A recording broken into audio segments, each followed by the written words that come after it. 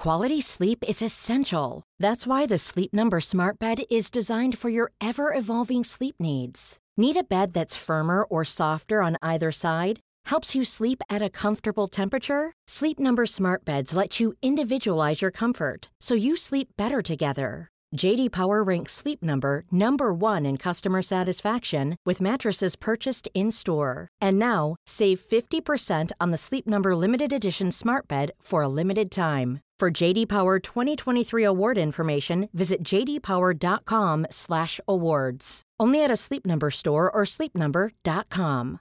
Cool fact, a crocodile can't stick out its tongue. Also, you can get health insurance for a month or just under a year in some states. United Healthcare short-term insurance plans, underwritten by Golden Rule Insurance Company, offer flexible, budget-friendly coverage for you. Learn more at uh1.com.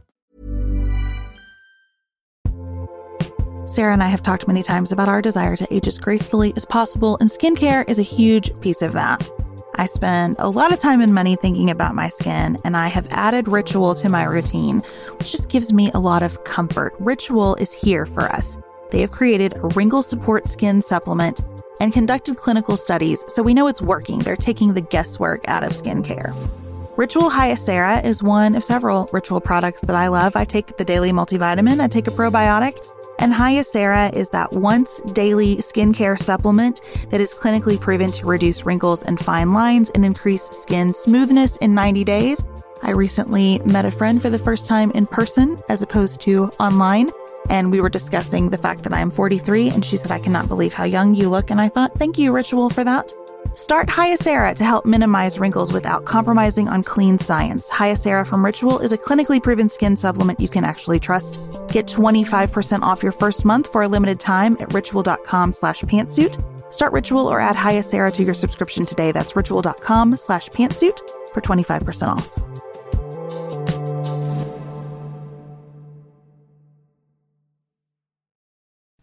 The only view most voters have of the Libertarian Party has come recently with coverage of Gary Johnson related to the presidential race.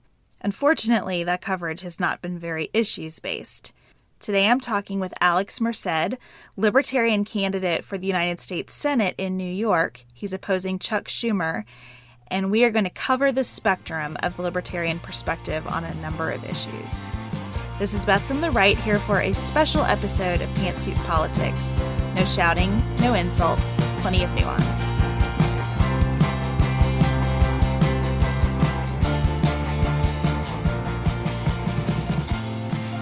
Hi everyone, I'm delighted to share this interview with Alex Merced with you. I would give him an introduction, but he tells his story so beautifully in his own words that we'll dive right into the conversation. So Alex, I'm really excited to have you on today and would love for you to start off just telling our audience a little about yourself. Okay, so my name is Alex Merced, 2016 Libertarian candidate for U.S. Senate here in New York. Now, I'm 31, so if I won, I'd be the youngest serving U.S. Senator. So what I always like to assure people that I have experiences that I think very much inform why I'm running. So, for example, a little backstory on me is you really have to go back to my mom. My mom is from Guatemala, so I'm the son of an immigrant. I'm first generation.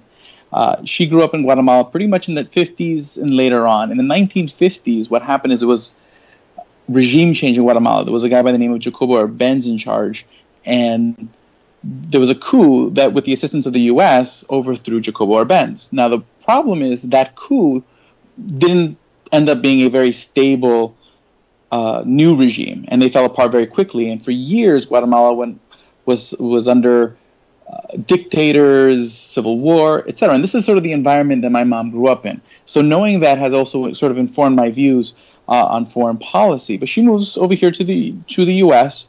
She meets my dad, and then they get together, have me and my younger brother. Now, some people are just better separately than together, and that was the case with my mom and my dad, and they eventually split.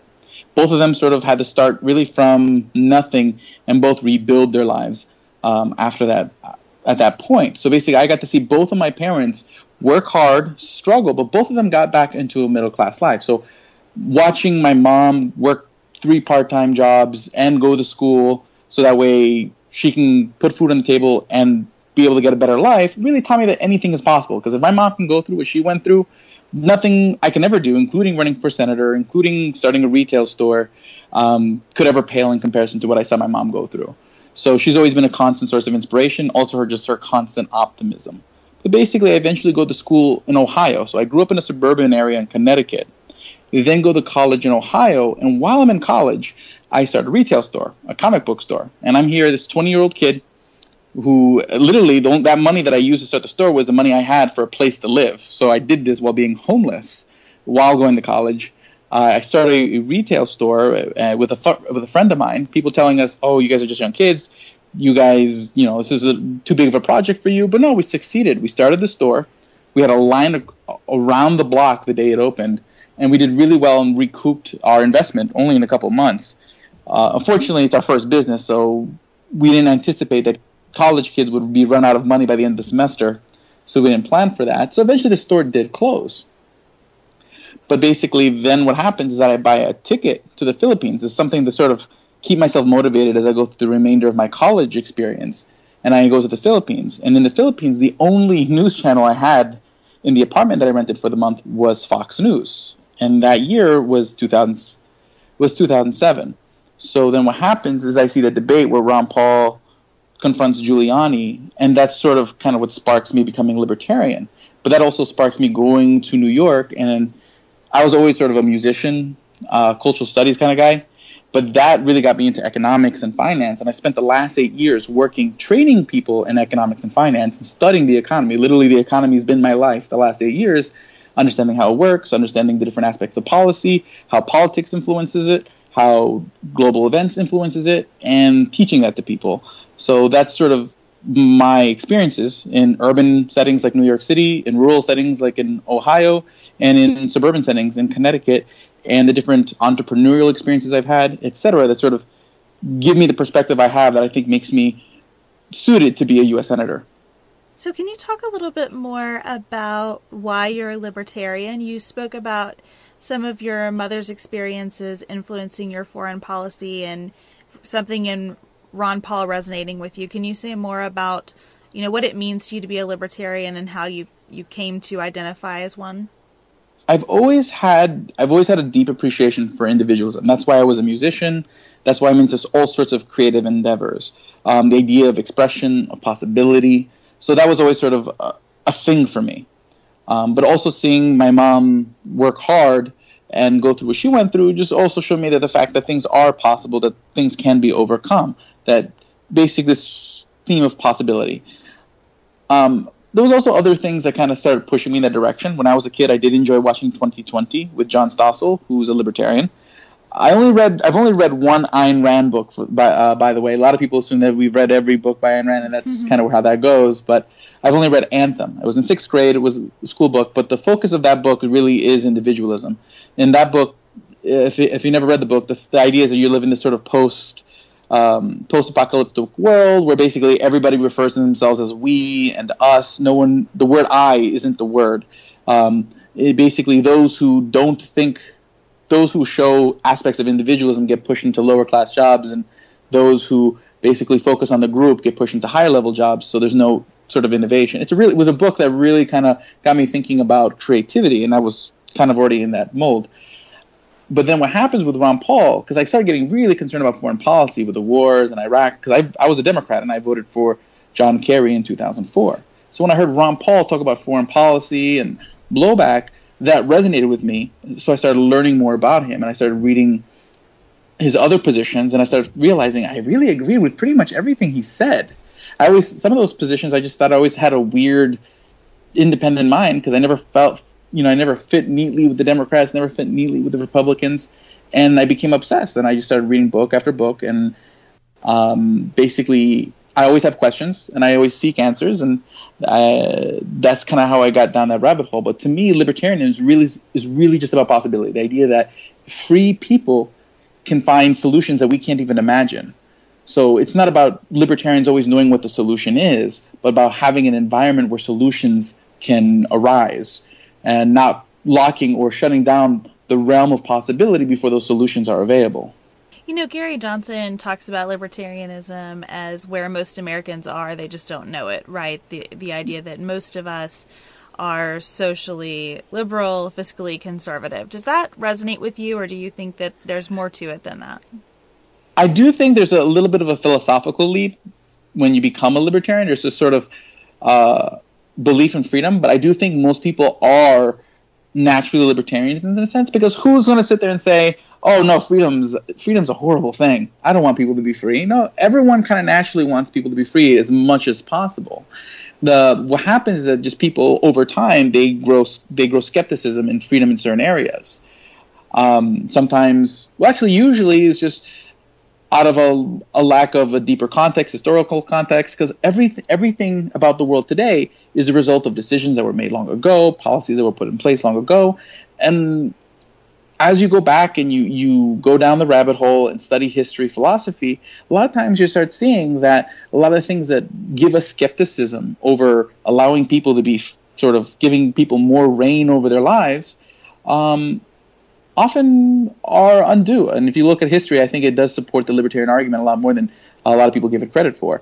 But I do think most people intrinsically believe in freedom, because most people want to be treat others the way they want to be treated. So if I want to have the right to do X, Y, and Z, I got to protect other people's rights to do X, Y, and Z. And I think that's just sort of a natural instinct for people. There's a spectrum of view in the Libertarian Party. As you think about your candidacy, where do you feel like you fall on that spectrum? I'm thinking about people who don't believe in any sort of regulation, even looking at like state and local governments regulating things like driver's licenses. So where do you fall on that spectrum? And then what are the most important issues to you if you think about yourself as a United States Senator from New York? Yes. Far as the spectrum, let's say the spectrum was a score of 1 to 10. I would say Gary Johnson himself is maybe a 4 or 5. Where he's libertarian. I think philosophically he gets it, but and myself more of, let's say, a 9 or 10, where my own personal views are quite far down the rabbit hole. And I didn't get there overnight.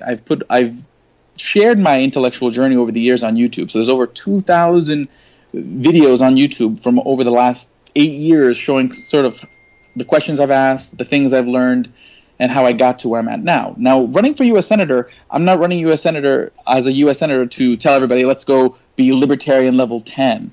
I'm running mainly to talk about the issues we do have today, whether it's issues with the economy, the drug war, our foreign policy regime change, really talking about sort of the meat and potatoes of policy these days, and offer people an alternative. I don't expect people to agree with me 100%.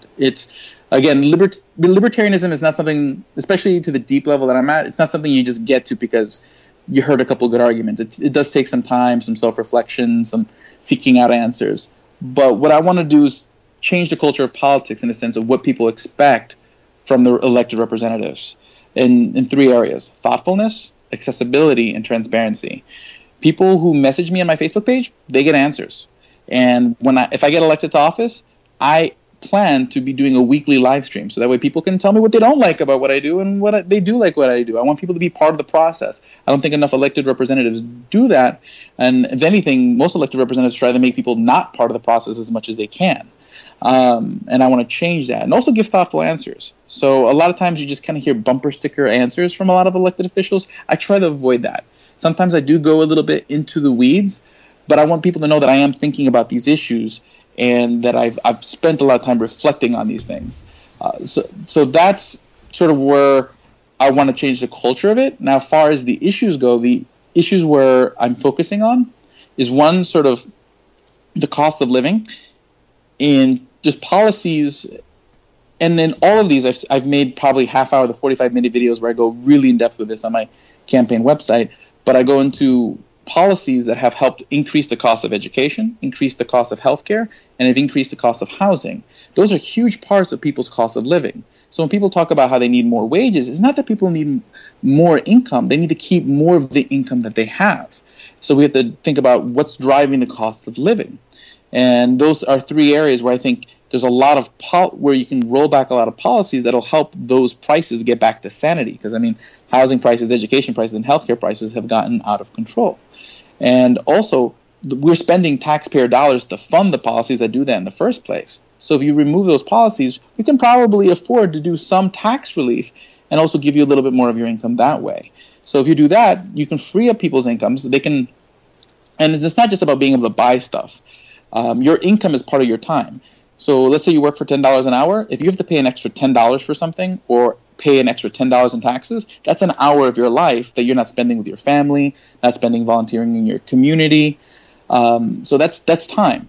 So if you can free up people's incomes by changing bad policies, you can give people back time and money. So they can choose to take that money and spend it on things that they need, or they can choose to work less and spend more time in their community and with their families. I want to give people those options. So that's one aspect.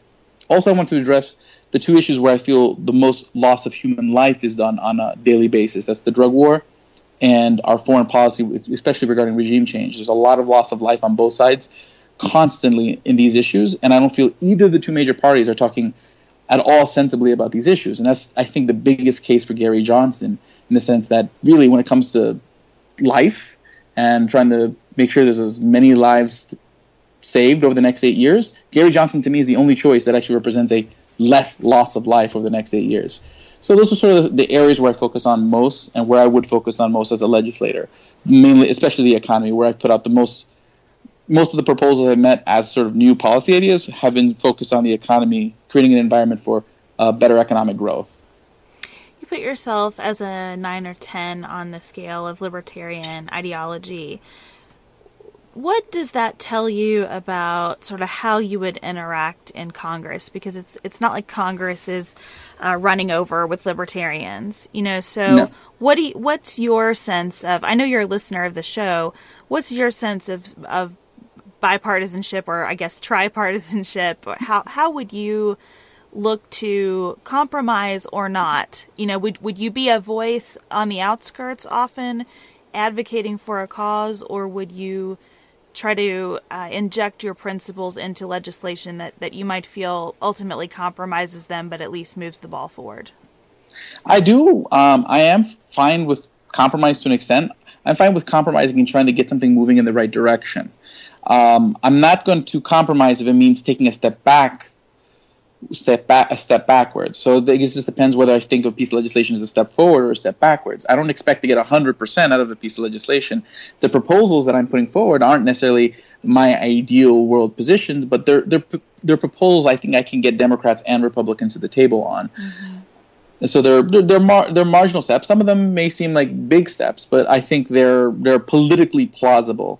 I do think as one libertarian senator, and this is, I think, the biggest case for libertarians this year, because we're not going to have a libertarian senate next year, but having a handful of libertarian senators, or even one, can help break the gridlock. Because what happens right now when you have Republicans and Democrats don't want to concede the Republicans. Republicans don't want to concede the Democrats.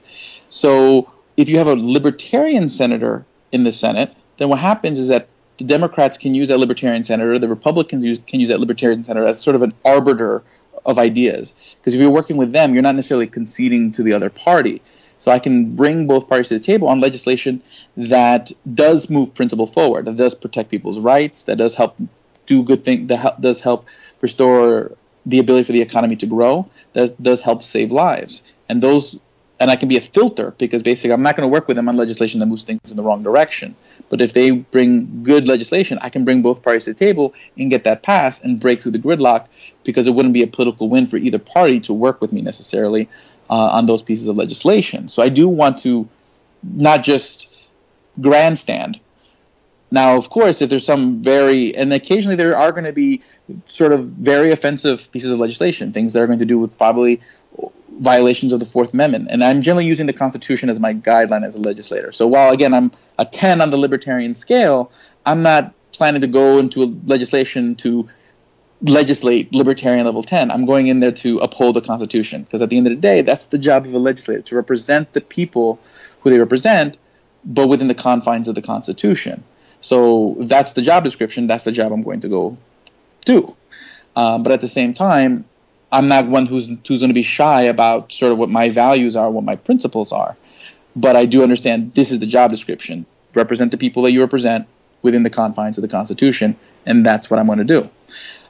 So basically, that kind of gives you sort of the benchmark. So again, I'm not going there to necessarily be an extremist. I have extreme views, but I will operate within the Constitution and fight for the Constitution and represent the people who are electing me even whether, we're not going to agree on 100% of everything, but I'm going to make sure that they have a voice within the process, because that's what I'm elected to do. So I want to ask you to kind of do a lightning round with me of issues, and as briefly as you can you give me like sort of the libertarian perspective on these issues? Because I think our listeners who aren't very familiar with the Libertarian Party probably heard and appreciated your overall description of the party and then think, well, how does that translate to X, Y, or Z topic? So I'm going to start with gun regulation. Gun regulation. Bottom line, we are against gun regulation. What I like to say is that anytime you start banning things or regulating things, you create less transparency. So you can get a warrant to search a legal gun dealer to kind of prevent the next gun crime, but it's really hard to get a warrant to an illegal gun dealer to prevent the next gun crime. So the less transparency you have in the gun market, the less transparency you have to prevent gun crimes in the future. Gay marriage. Gay marriage, we are for gay marriage. At the end of the day, we are for the right of contract. So any consenting party should be able to enter a contract. So in the sense where you have a legally, federally recognized contract, basically it should be open to all. Now, we're also for the idea that maybe government get out of the marriage licensing game altogether. But as long as the government is in the marriage licensing game, it should be an open institution. What about laws that protect LGBT individuals from discrimination? Okay, here's where I stand on this. I'm against prohibition. So I am against discrimination. To me, my sister is a lesbian. I have very close friends who are transgendered. So I'm a very big advocate for visibility of their issues. But when it comes to sort of anti-discrimination laws, my issue is this. If people aren't able to openly express their worst feelings, then it's hard for us to address those issues. And this goes across not just this issue, but it's the same issue with guns, the same issue with drugs, same issue when you say you just can't do something, the discussion ends, and the underlying problem is still there. The hate doesn't go away. So, for example, if there was a store that has a sign that says, we don't want Latinos here, at least I know not to spend my money there, and my friends will know not to spend their money there too, because they don't support that. But the problem is when that you have that lack of transparency, then what happens, I end up spending money, giving my money to people who maybe don't like me, and I end up economically empowering them, and to me that's troubling. Now far as like hate crime laws, I just think that if you're committing murder, if you're committing violent crimes, you should be punished, and you should be punished harshly. I'm against sort of sentencing guidelines or like minimum this, minimum that. I'd rather have, if a judge deems that someone deserves extra time because their motivations were extra bad, then that should be the judge in the court who decided to get that extra time. And I know that's imperfect. Not all judges are as fair as the next one, and that's another thing that needs to be addressed. I do care about the idea of judicial immunity, and that's why I am for the overturning of Stump v. Sparkman as a Supreme Court decision. But that goes into a whole other. So bottom line is we're generally not for laws that sort of put people into different classes, and then also preventing people from doing things in that kind of manner, because it just does get rid of transparency and stuff like that. Sorry, I kind of went all over the map on that one. No, that's good. I think it needed that, so that's great. Abortion? Abortion. Now, actually, here this is an interesting one. This is one of the things where libertarians are very split on. So I'll just give you my position real quick. So I kind of take a both sides position. So my political position is this: that I just rather not have the federal government involved, because it just complicates things, and I don't think it'll actually reduce the amount of abortions there. But two, chances are not much will move politically in either direction for decades because it's such a contentious issue. So if you took all the money that goes into politics on both sides and instead gave that to charities that would support women, make it easier for them to support them when they're pregnant, help them so that way they can choose life, you would actually be able to advance on that issue better on both sides, because you're not forcing anyone to do anything, and you're making it easier for people to make to choose to have a child, whether they decide to keep it or put it up for adoption. Also, that charity money could be helped to support families who want to adopt those children. Also, those charity dollars could be invested in technology to help to make it easier for a baby to be removed earlier in the pregnancy, so that way women who don't want to necessarily carry it for 9 months, they can remove the child and they don't necessarily have to terminate the child. But the idea is that I'd rather that money go into those sort of voluntary solutions, and that's a big thing for libertarians, the voluntariness of something, because voluntary solutions are always better than coerced solutions, and that's why we generally don't want the federal government involved in much, if anything, because generally that implies some level of coercion on individuals. So I think people on the pro-life side of things can get a lot more done if those dollars went to charity, and those charities did those things that I just mentioned, and we can reduce the amount of life. But basically, you do have libertarians on the pro-life side because libertarians are big on property rights, and life is your property. But at the same time, your body's your property. So you also have a lot of libertarians on the pro-choice side. I don't think it's simple as either side. I do think there's sort of a middle position because you do have a conflict between two individuals' rights, but it's not a clear-cut issue, and I don't think having a clear-cut position either side does the issue justice. This show is sponsored by BetterHelp. Can I get something off my chest? Every day I feel a little pang of sadness because I think about Griffin going away to college. Y'all, he's a freshman in high school. This is not healthy or normal. This is why I have it on my list of things to talk to my therapist about. We all carry around these things, big and small. When we keep them bottled up, it can start to affect us. Therapy is a safe space to get these things off your chest and to figure out how to work through whatever is weighing you down. If you're thinking about starting therapy, give BetterHelp a try. It's entirely online, designed to be convenient, flexible, and suited to your schedule.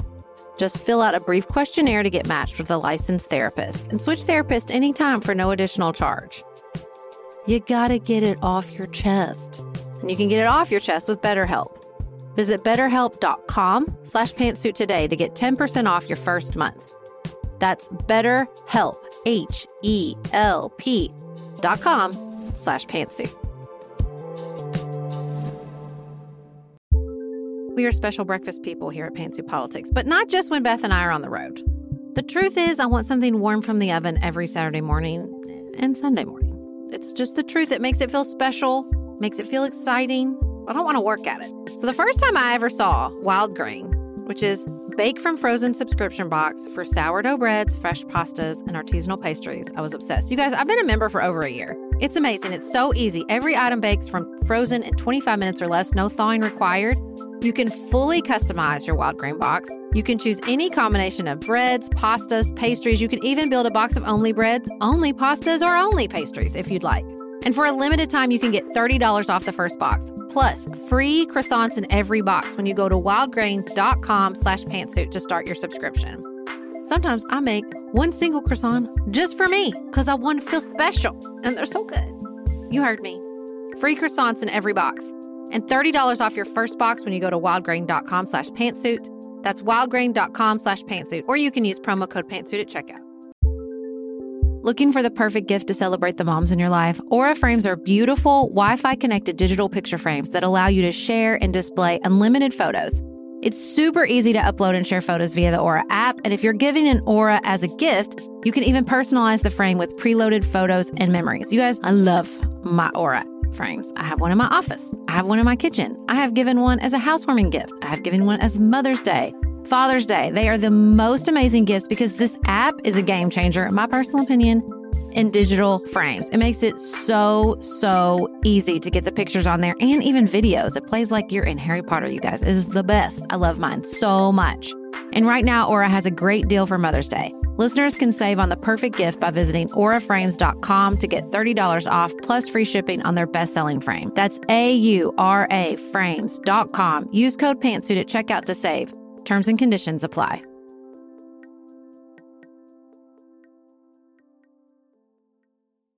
Should we have a federal Department of Education?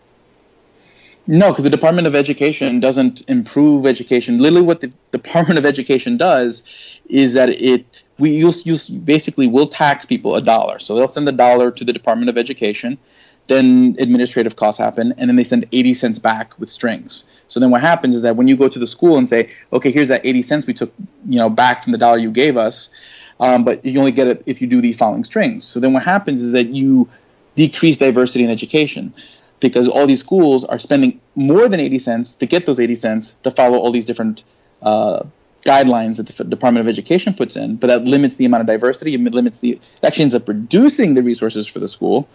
And then we don't find better ways to educate our kids because all the schools are following the same playbook that the Department of Education's basically bribing them to do. I'd rather most aspects of the school are run generally by local communities, and I'd rather keep it that way. Now, is every school going to be perfect? No. Some schools are going to make bad choices. But when people see the results, other schools are not going to make those choices. When other schools make amazing choices that have results better than anything we've ever expected, other schools are going to emulate those choices. But we don't discover those things if you don't have these experiments. And that also goes down to how the economy grows as well, which is a separate issue. So I'll come back to that whole idea of a bunch of different bets and how an economy grows, but I'll come back to that. Should we have public schools at all? I think for the foreseeable future, that's going to be sort of the way things work. But I do think you can actually, one idea that I think is a step in the right direction would be, imagine this. Imagine if the local community still has all the money they spend on kids, but instead of the local community running public schools, they say every kid has $5,000 that goes towards their education automatically. So then what happens is that everyone's going to start trying to come up with education institutions so that way they can get kids because they want to make money to get that $5,000 per kid. The problem is if the school you make isn't good, someone else who makes a better school, everyone's going to enroll their kids there. So then what happens is you create this market, and the poor kids are going to get just as good an education as the rich kids because you can choose where you send your school. It's the same $5,000 no matter which kid it is, but you have different choices. And then if one choice isn't good, other people are going to start going to the better choice, and that puts pressure on all the choices to be as good as they can and cut through the inefficiencies. Because right now you don't have any choice in education. If you're just in the wrong district because you can't afford to buy the house in the good district, your kid's subject to a bad education. That's, to me, really, really a deep injustice. But you can set up you can still have publicly funded education, but set it up in a way where people compete for those dollars, and that competition is going to be based on results. And you'll have better education in the long run. What's your position on climate change? Basically, I don't deny climate change. It's a thing. Now, again, the different studies that are out there, they have a different range. Now, I actually listened to the guest you had recently on, who advocated for a carbon tax and talked about grace and all that. Now, my issue with most government solutions when it comes to climate change is that, one, I don't think they'll actually change much. So, for example, a carbon tax, people a lot of times will just pay more. They'll just pay more of the gas tank, but they'll still be using their cars. Cap and trade is an idea. The problem is with cap and trade, you can probably limit some of the carbon usage, but the problem is eventually what's going to happen is that all the pollution rights will be owned by the larger companies, and you'll price out competition. So you end up creating monopolies with the larger companies, and then that's going to create political issues down the road. So to me, the best issue with situations like this, and the one thing that actually has been working up till now, is outreach and education. Al Gore did a lot more for climate change making a documentary than he ever did as a legislator. By making one documentary, which didn't require him to force anyone to do anything, that didn't require him to use any taxpayers' money. It's just something that he did. He got a lot of people to change their behavior and the way, if we spent more of our money and spend more of our efforts trying to educate each other and outreach each other and teach each other why we should change our behavior, we'd actually probably get a lot more results today than waiting for 3 or 4 elections to force people to do something.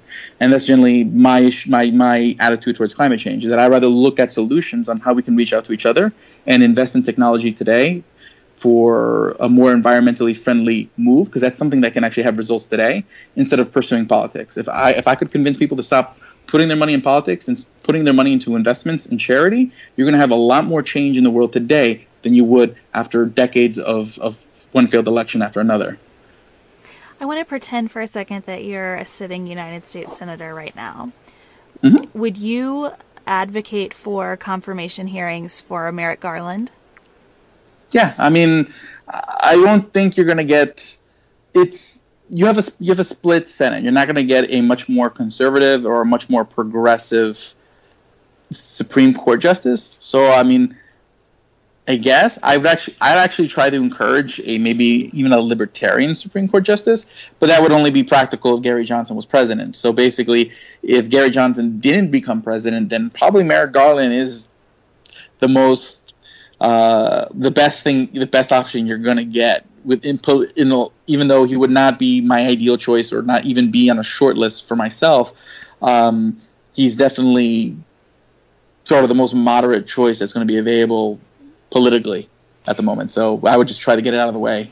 That question's important to me because as a moderate Republican, a lot of the reason that I put myself in that bucket is I care a lot about process, right? Even where process produces outcomes I don't like, the process matters to me.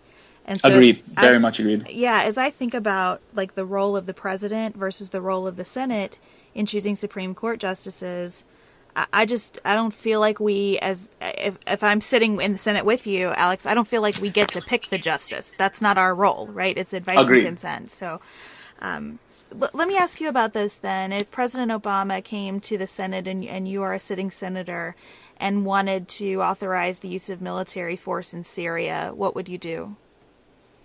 I would vote against it, but I definitely appreciate that he brought it up. And I wouldn't necessarily – I would be much more vitriolic if he just tried to, which has happened over the last 8 years, tried to do it under old authorizations that were for other conflicts.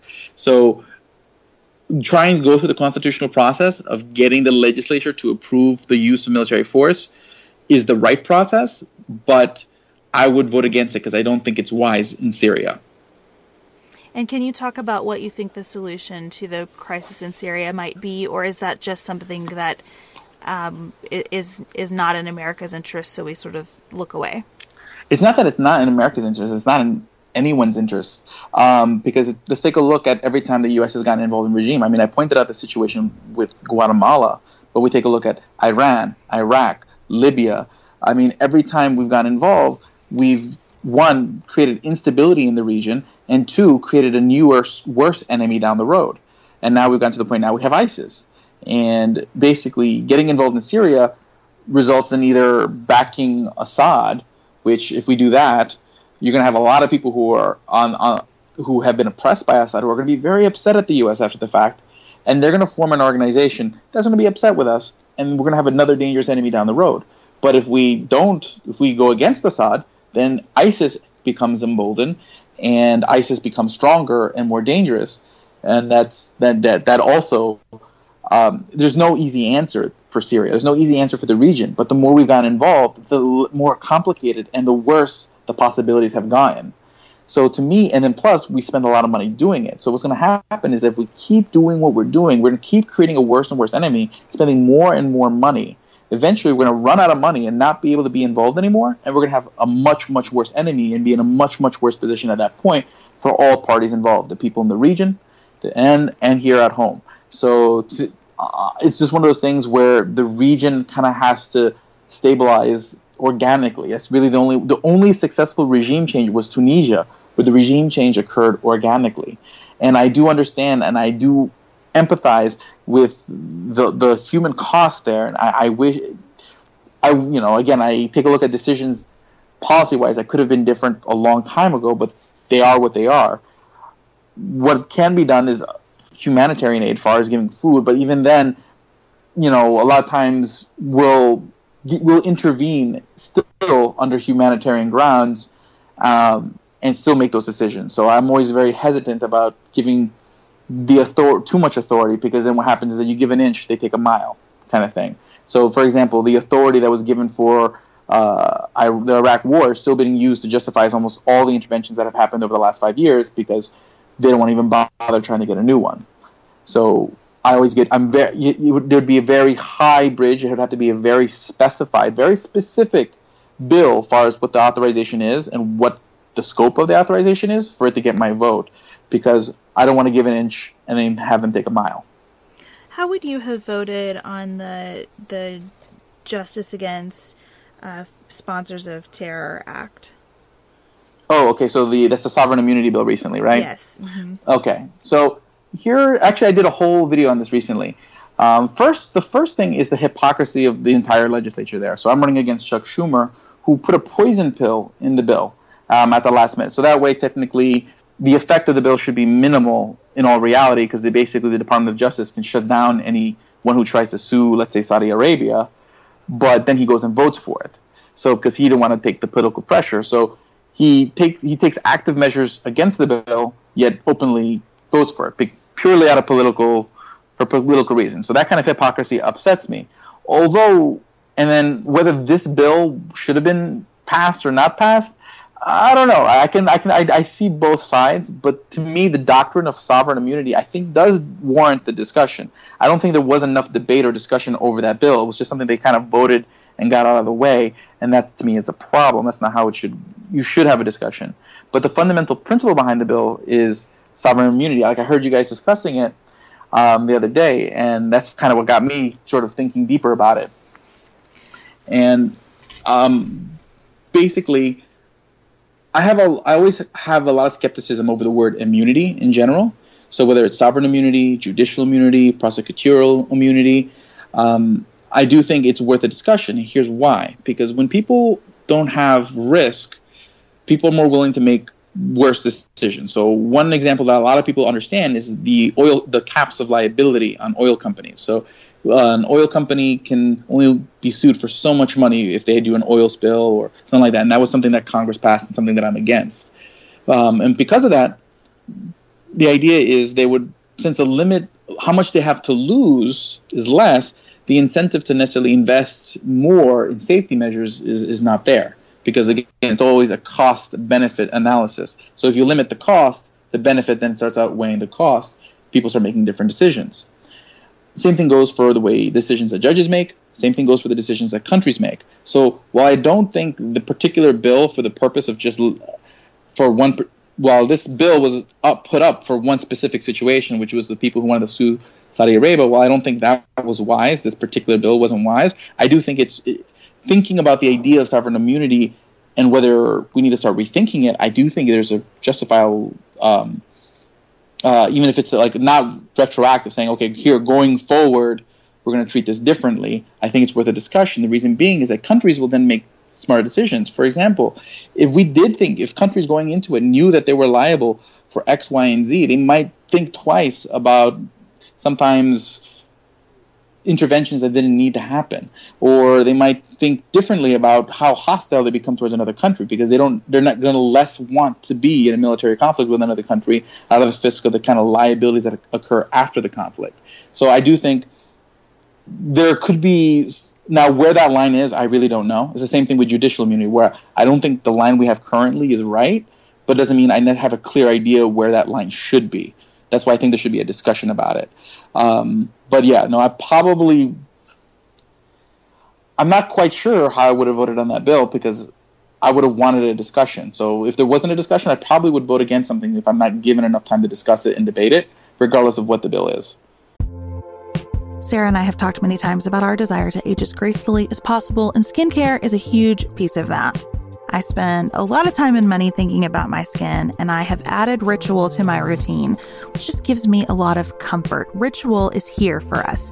They have created a wrinkle support skin supplement and conducted clinical studies, so we know it's working. They're taking the guesswork out of skincare.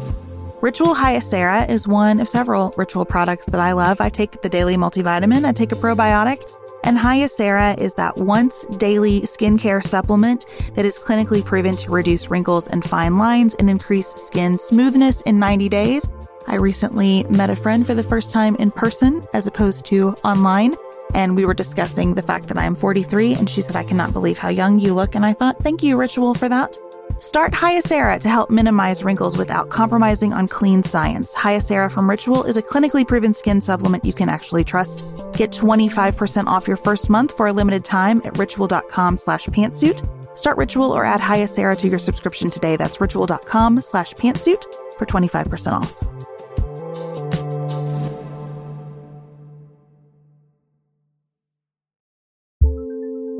Do you want a bra that's sexy or a bra that's comfortable? Thanks to Third Love, you can have both. Third Love was started to take all the frustration, ick, and out of bra shopping. That's why they make solutions for every bra problem, aka problems. Their bras make it easy to bring back perkiness you haven't seen since high school, get smoothing you know where, and have straps that actually stay put. Designed at their headquarters in San Francisco and made from premium materials, they put every style through hours of wear testing on real women, including themselves, before it's given the stamp of boob approval. Comfort and support are guaranteed. Plus, whether you're a double A cup or an H cup, their virtual fitting room will help you find your perfect fit fast. And they've even invented half cups. No more feeling stuck between two cup sizes that don't fit right. It's time to get your problems solved. Visit thirdlove.com and get 15% off your order with code podcast15.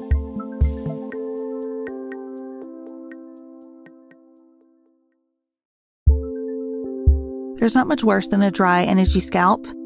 Also, when you get your hair colored and then it does not last as long as you and your stylist discussed. It could be that unfiltered, mineral-filled water is the culprit.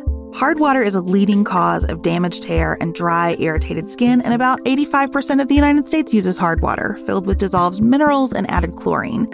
That's where Canopy's new filtered shower head comes in. Canopy, known for their beauty hacks and reimagined humidifier, has revolutionized the filtered shower head. Dermatologists recommended this unique 3-stage filtration system greatly reduces contaminants and odors in your shower water, leaving you with healthy hair and glowing skin. Best of all, the Canopy filtered shower head is hassle-free. Installation is a breeze, and its unique quick-release filter replacement feature allows for seamless filter replacement unlike any others on the market. Go to getcanopy.co to save $25 on your Canopy filtered shower head purchase today with Canopy's hassle-free filter subscription. Even better, our listeners can use code PANTSUIT at checkout to save an additional 10% off your Canopy purchase. Hurry, your hair and skin will thank you.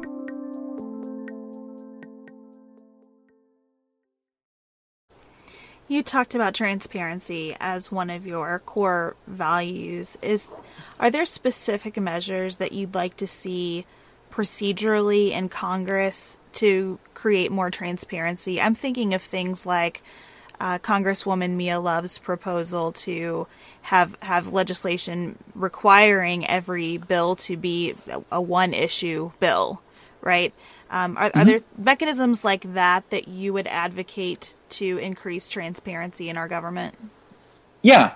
I mean, I think the best way to increase transparency is simplicity. So just like the bill you presented where it was one page or it's one issue, that makes things simpler. And things that are simpler are more transparent. That's the same way I feel about regulations. If you make something simple, the analogy I always use is the card game Uno. Uno is very simple. It's never hard to find somebody to play Uno with. But it's also very rare for anyone to get away with cheating in Uno because the rules are so simple. All of us can see whether the rules are being broken or not. So someone puts a red 2 on a blue 4, you're like, no, you're cheating. You can't do that. That's how if there are regulations, that's how they should be. They should be simple so that way we all can see when someone is cheating. Problem is, everybody wants more complicated rules, and businesses advocate for more complicated rules because the more complex rules get, the easier it is to cheat. So basically, I'm all for simple government. So I always say, you know what? If we can't all agree on smaller government, let's at least agree on simple government. So I want to simplify the tax code. I want to simplify the regulatory code. I want to simplify the legislative process. So a one-page bill is a great step. I think term limits are a great step, even though that has nothing to do with simplicity. And then also, I mean, you can even have word limits. So even if it's one page or one issue, have a limit of how many words you can use in a bill so that way you can limit the scope of the bill. All those would increase transparency, and also having sort of mandatory public time. So basically, the bill has to be visibly public for X amount of time before it can be voted on, and has to be posted somewhere online. Although all those would be things I'd support, because I want people to be able to, like, when you hear like Nancy Pelosi say you have to vote for something before you can see what's in it, that's disgusting. So I do want transparency in that regard, but I also want the legislators themselves to be more transparent. But I don't want to force them to do it. I want the people to expect them from it. So that's why I want to give transparency as a legislator, so that way people become accustomed to expecting it. And then, then they vote differently if people don't meet those expectations. I want to create new expectations. Let's talk quickly about the current presidential race. I'm assuming that you're a Gary Johnson supporter. I'm wondering if you are troubled at all by his sort of international affairs snafus on national television. Yes and no. Far as some of the gaffes were a little unfair. I mean, mainly the Chris Matthews one. Like, if you take a look at the clip, he literally did not give him like a second to answer. Like, the minute he asked the question, he starts continually like pushing him on the question. So I can imagine it's hard for anyone to really think through an answer when someone's badging you and then changing the answer there. Although, I mean, I wished Gary Johnson had, was a little bit quicker on those issues. And then the Aleppo question, he didn't understand the question. But that was not asking what is Aleppo was definitely the wrong response. Generally, the appropriate response when you don't hear a question or you don't fully understand the question, you're supposed to say, can you repeat the question, or can you elaborate, or something like that? So I just think that's just requires more media training. I've met Gary Johnson several times, and his record shows amazing judgment when in positions of power. I mean, he started a business from high school and grew it to one of the biggest businesses in New Mexico. He was a very successful governor for 2 terms. He climbed all the highest peaks on all 7 continents. And climbing a mountain, if you don't have good judgment, you're going to die. So we know Gary Johnson has good judgment. We know that when he is in a position of power, he uses that power well. So it doesn't give me any calm over his ability to be president. It does sadden me that 2 gaffes, because it's mainly around those 2 particular gaffes, people dismiss him entirely when you have 2 people who have continuously exercised bad judgment, especially with like Hillary, who under bad intelligence voted for the Iraq War, when people like Bernie Sanders and Ron Paul didn't. So they had better judgment. When people like, and then Chuck Schumer, my opponent, voted for the Iraq War as well. And then when Hillary Clinton was Secretary of State, supporting the efforts to go into Libya. Once again, recently there were reports showing that the reports that she went under with were bad intelligence as well. So continuously making the same mistakes does not reflect good judgment. Even though maybe she'll be a lot quicker on those kind of foreign policy questions, I still question her judgment. And Donald Trump, I don't think anyone really needs to go too far to question his judgment. So when it comes to judgment, to me, which is the most important quality, because at the end of the day, you're going to be surrounded with advisors, surrounded with people giving you facts and information. But you need someone who can process and have good judgment with that information. And Gary Johnson, to me, has a record of doing so. There are certainly, different things I would have wished played out differently during the campaign season. But at the end of the day, Gary Johnson is still the one with the best judgment out of the 3, and the only one who's been honest, has integrity out of the 3 options. So to me, it's a no-brainer. Is that a commitment issue, you think? I hear what you're saying about judgment. I do worry about knowledge, because I think that in order to exercise that excellent judgment, especially under the kinds of pressures that a president does, you need some foundational knowledge and experience. And while I would think, based on Gary Johnson's resume, he would have that, it isn't coming across as it relates to foreign policy. Yeah, so, I mean, Gary Johnson, he is not the best talker. Like I always say, he's not the best at talking the talk, but he's one who's always walked the walk.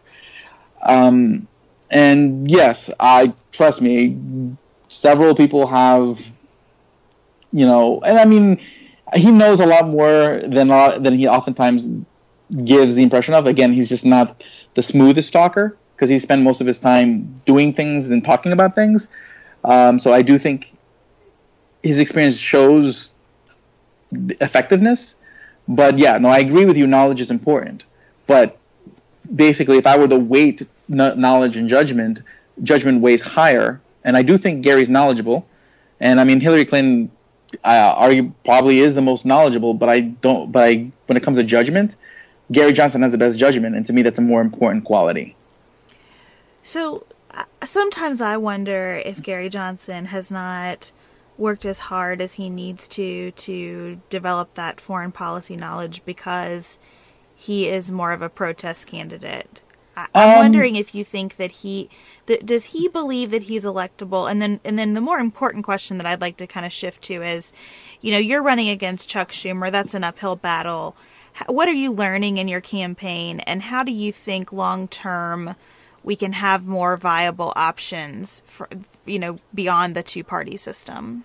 The only way to change the culture of politics is to change the culture of voting. If people don't vote differently, politicians won't act differently. So as long as the two major parties can take anyone's vote for granted, because they know that as long as they put the other party, they can convince you that the other party's candidate is bad enough that you'll just buckle down and vote for them, they'll continue putting up bad candidates and continue being dishonest as they have been. So people just need to vote differently to get different results. Now, regarding Gary Johnson, you have to put in perspective. He doesn't necessarily have the same resources that the other candidate has. No one's going to be better spoken on foreign policy than Hillary Clinton, because she was Secretary of State. She was dealing directly with these nations all these years. But that's not the only aspect of being president. And then Donald Trump's Donald Trump. And Gary Johnson has been running now. Yes, granted, there should be more time spent on foreign policy. But again, his campaign operation is a lot smaller than the other candidates. The amount of work he's got to do versus the other candidates is a lot more. The places he's got to basically the work he has to do is a lot more than the other candidates. That he doesn't necessarily get the luxury of spending as much time. He doesn't get the same private briefings that Hillary gets. Even though he did request them, and he was actually turned down by the government to get those briefings on foreign policy. So I don't think that's all his fault, and should be also put into context. And I do think he's running to win, and I do think there's a distinct possibility. There's a couple different, especially after yesterday, with all the different bombshells yesterday with Hillary Clinton and Donald Trump, especially Donald Trump. So how the dynamics going forward, I really have no idea. This is one of the most interesting elections ever. Now, regarding my race, I am running to win. I know it's an uphill battle. I recognize that, but I don't run resting on that laurel. I've been traveling the entire state. Right now I'm in Rochester. I live in Brooklyn. I was in Buffalo a couple of days ago. I was in Syracuse. I was in Lake George. I'm going to Batavia tomorrow. We're traveling the entire state and meeting people, going to different media outlets. We're calling people on the phone, getting signs up across the state, doing everything that's supposed to be traditionally done. And I'm the only candidate doing it. When I was at the New York State Fair, one of the biggest events, and actually the biggest event in New York State, I was the only candidate there. Schumer wasn't there. Wendy Long, the Republican candidate, wasn't there, who's hitched her wagon to Donald Trump in a big way.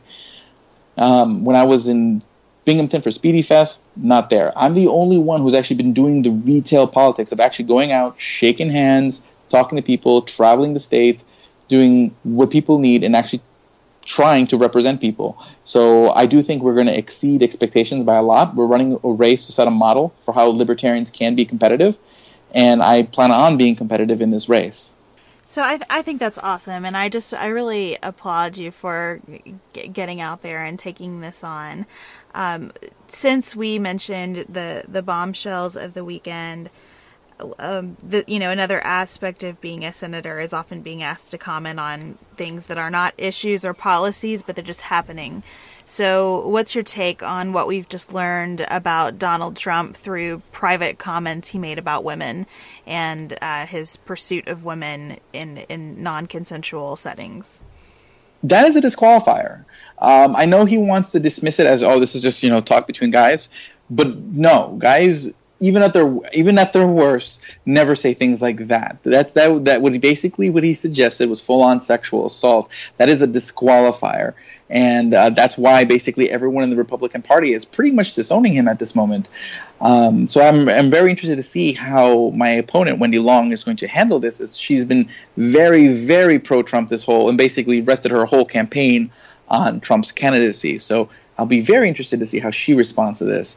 But bottom line, it's disqualifying, and it's the same way I feel about Hillary's comments, calling people a bucket of losers, just as bad as Donald Trump calling people a basket of deplorables.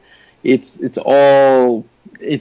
then also talking about having a private position versus her public position.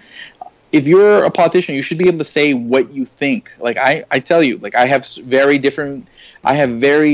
radical libertarian views, but doesn't necessarily mean when I sit there and talk about, but I also have a legislative point of view, which is I'm not trying to legislate my extreme wishes, but I'm willing to tell people this is what I think personally versus here's what I want to propose legislatively. She should have the integrity to do so as well, instead of talking behind closed doors and saying, well, we can't talk to them. So both of them, to me, have disqualified themselves over the last 24 hours, and I hope most people realize that. Alex Merced, thank you so much for talking with us. This has been a lot of fun, and I appreciate you tackling every issue that I've thrown out in front of you. Thank you very much. It's been great. All I ask is that everybody check out the website, regardless of whether you're in New York or not. This is only the beginning. I have a lot to say, a lot of videos, a podcast that tells you what I think on every issue. So just check out alexmercedforny.com. That's alexmercedforny.com for the campaign, and my personal website, alexmerced.com. And Beth, thank you so much for having me on. I love the show, and it's been great to be on. Thank you for joining me for this special episode. I can't wait to hear your feedback. Sarah and I will discuss all that feedback next week, along with the debates and a host of other issues. Until then, keep it nuanced, y'all.